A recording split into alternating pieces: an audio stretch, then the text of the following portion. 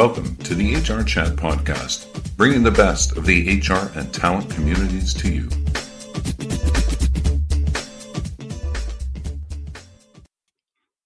Welcome to another episode of the HR Chat Show. I'm your host today, Bill Banham. And in this HR Chat, we're going to hear from James Lord, Sales Director at Xref, about the upcoming Hacking HR Toronto online event and reference checking. James joined Xref in 2016, having worked for the international online job board, ResumeLibrary.com, as head of sales and customer service in London. James moved over to Toronto in 2018. James has an understanding of the international HR industry and relevant expertise, meaning he's quickly risen to the role of sales director for the Americas region. His experience working in startup environments and within the HR tech solution sector has given him deep insights into the issues and challenges faced by companies looking to identify top candidates. I'd just like to add, before we go any further, I'd like to think that I can also call James a good mate of mine. James, welcome to the show today. Hello, Bill. Thank you for having me. Great to be here. So I'm not showing any favour, of course, listeners, in doing this interview with James today, but he's a lovely chap and we do go for a beer together from time to time. And so it's my pleasure to have him on the show. James, let's get straight in with the questions. Firstly, does referencing still matter? And why can't HR managers just do a criminal check instead? And aren't references just full of good statements from good references? Yeah, thanks. So I guess that I'll tackle that in two parts. Does referencing still matter? Absolutely, yes. Not just from a compliance and from a consistency perspective, because there is obviously a legal obligation to ensure that you're doing your thorough due diligence. But in addition to that, actually making sure that you're hiring the best fit person for your team in terms of culture fit and ensuring that they do actually have the right skills, experience, and qualifications necessary to be able to perform the role in which they say that they can do. So I would absolutely say yes, references do still matter. In terms of the second part of your question there, in terms of full of positive statements, that's quite a common misconception as well, that references are only provided, that they're only good references. But actually, the employer should have the ability to define who those references are and where they're coming from.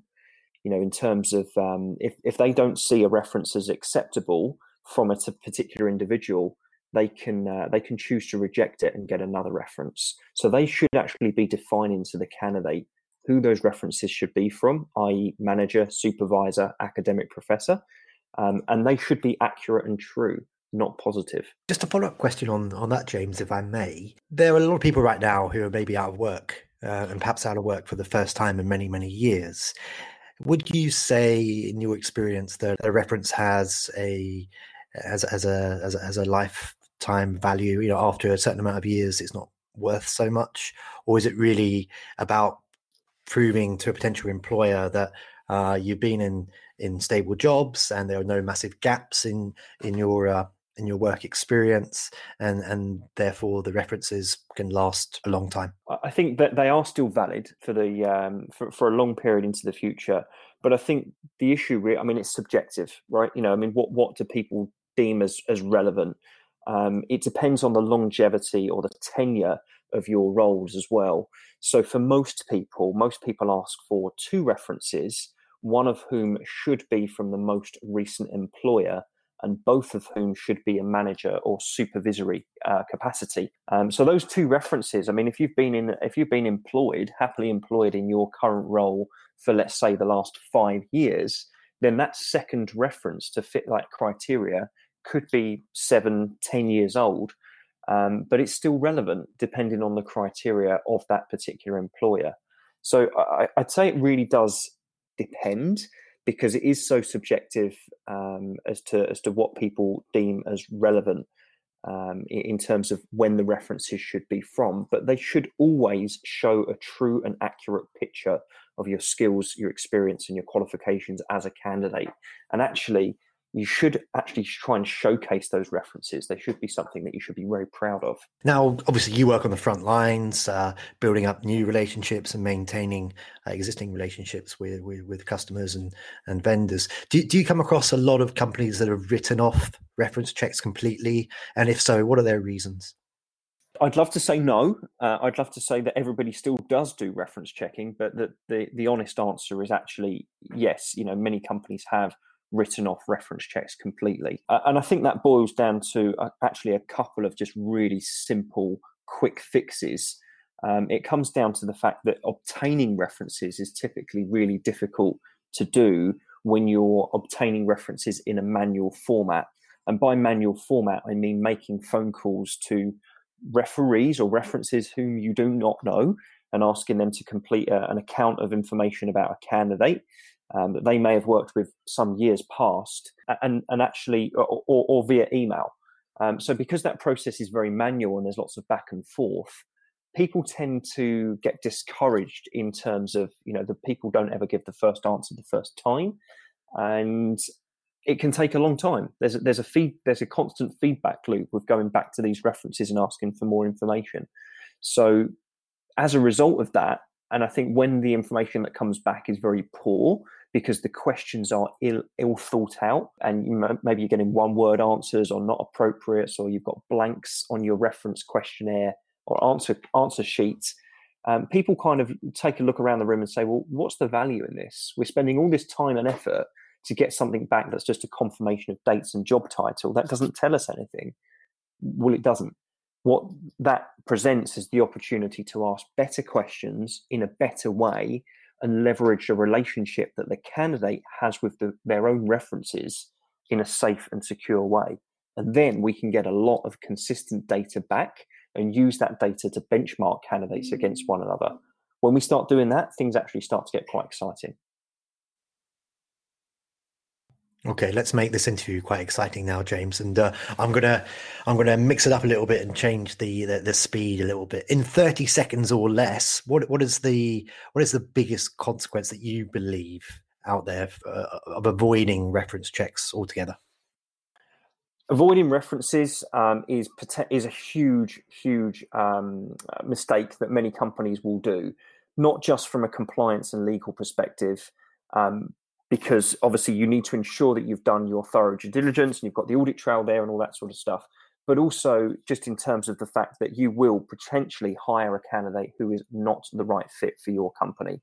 We talk about culture a lot. We talk about how employees feel engaged and interact with other members of their team. And we do that a lot when they're already employees. Why don't we use that opportunity on the front end to really dig into the cultural fit that they have and their skills, their experience and their work ethic to see whether they're going to be a good fit on the front end. Blimey, James, I think that was about 30 seconds. Nice work. Okay.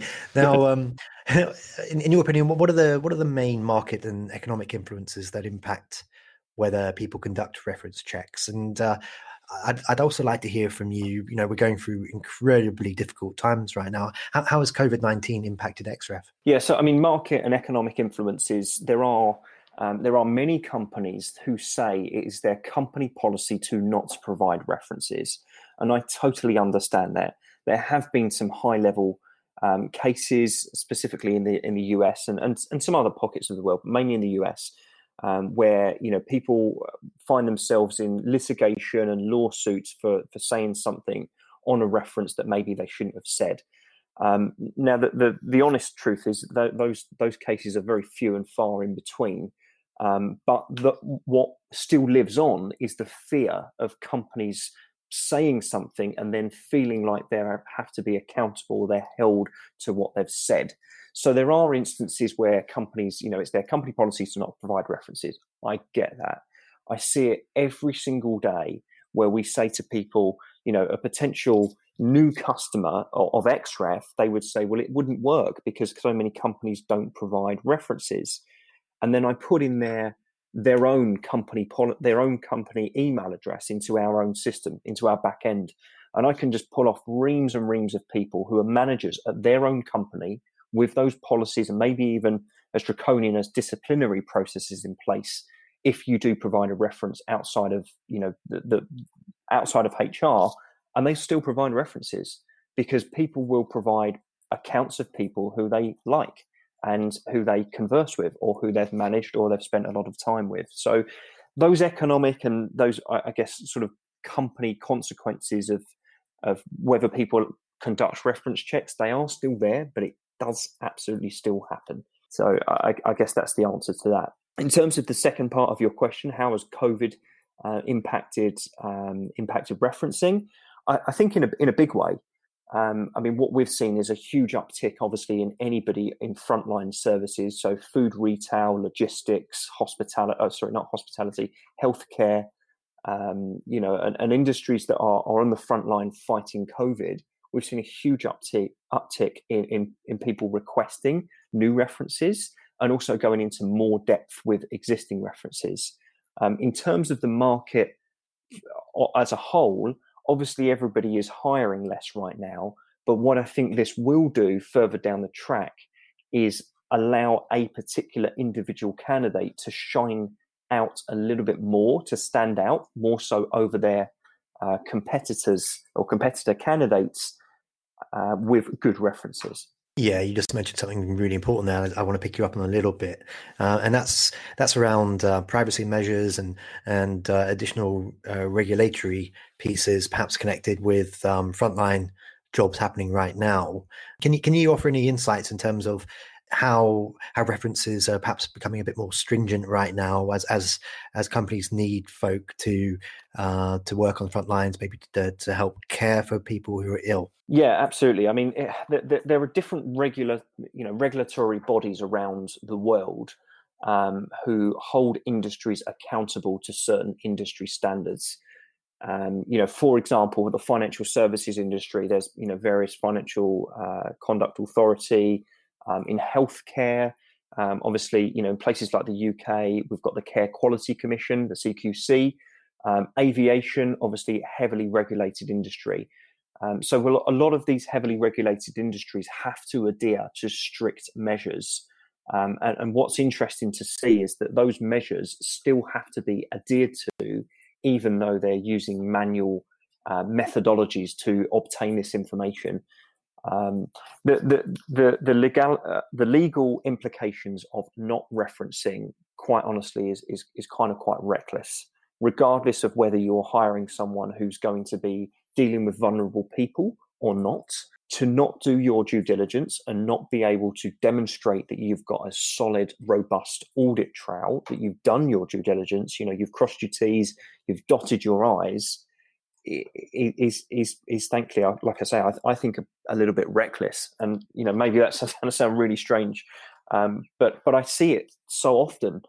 People fail to do these very, very simple checks that are quick, they're simple, they're cost effective. They're not going to cost the earth to do these checks and to do referencing. And as soon as you've done it, you've crossed yourself. You've ensured you've done everything that you can do. So I think the impact of not doing it, I think, or the impact of doing it, far outweighs the benefit of doing it, far outweighs the cost of not doing it, if that makes sense. Okay, so we've spoken a little bit there about some of what we'd call essential work right now, but for those millions of Canadians and Americans and folk in other countries like the UK who are currently out of work, they're not being furloughed, but they're completely out of work, and they're going to be in a very, very competitive jobs market. I know that you're primarily an expert on the reference side of things, but I'd like to hear from you just briefly. How much more important is it right now, do you think, to have a resume that stands out? Yeah, more than ever. I mean, if you are, I obviously know a lot of people that have sadly been out of work as well, and companies have downsized. And I've got friends, I've got colleagues, I've got ex-customers, all sorts of people that are all in the same boat right now, or should I say in the same storm? Not necessarily in the same boat, but they're all in the same storm. I think having a solid resume is absolutely paramount. You need to you need to be looking at all facets of your brand as a candidate, not just your physical resume, but also your online presence, your LinkedIn, your Twitter, if you've got a website, your blog, your portfolio, all that sort of stuff is so important. I think what this time also does present is an opportunity for people who have found themselves out of work to go out and reach out to people that they have previously worked with. I saw an article the other day that I've seen an increase in the amount of recommendations that are being provided on LinkedIn since these COVID times, because people are realizing that they're going to need to stick out when the good times do return, and they're going to need to, or stand out, should I say, and they are looking to reach out to people that know them best and recommend them on LinkedIn. Make sure that there's a friendly conversation there and people are receptive to the idea of providing references when asked. Now is a great opportunity to prepare for that. And later, when that uptick does come, references are going to be one very, very important non-biased facet to whether or not a candidate gets a job in this competitive market that we're going to be seeing very soon. James, we are already coming towards the end of this interview. Just very briefly, I want to mention that you're going to be a speaker at the upcoming Hacking HR Toronto virtual forum happening on May 14th. Other speakers include Stuart Rudner, the awesome Rob Catalano, Aldine Simmons-Thorpe, and Sam Miller. And I might also be speaking at that one, ladies and gentlemen. So please do check that out. Just briefly, James, what is your session called, and what are some of the hoped for learning outcomes? Yeah, so my session is very simple. Why reference checking is more important now than ever with COVID. And the intended sort of outcome in terms of the learning is just actually to change people's perspective. It's simply just to allow people the opportunity to think a little bit more about the references, or about referencing as a whole, and the value that they provide an organization when they are done well. Ultimately, no one knows a candidate better than someone who has worked with them directly in the past, either as a colleague on a peer level or as a managerial supervisory level. No one knows them better. Everything is one-sided when a candidate comes to an interview. They've written maybe their own resume or their own LinkedIn accomplishments and all that sort of stuff. Is all together. It's all very biased, whereas referencing allows that opportunity to be completely unbiased. An individual has the opportunity to say whatever they want, whatever they feel, in a safe, secure environment where the candidate can never see it. So we're going to see a return of the value of referencing massively. And I think my session on the 14th, I just want for people to start thinking a little bit more about that opportunity that referencing presents.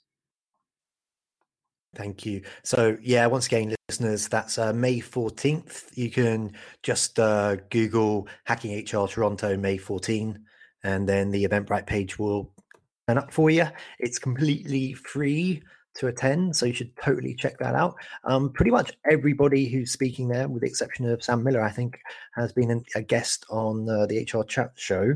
So a little plug for that. Please do check out those interviews, and of course this one that I'm doing with James today will be live and ready for you to listen to ahead of May 14th as well. James, finally for today, how can our listeners connect with you?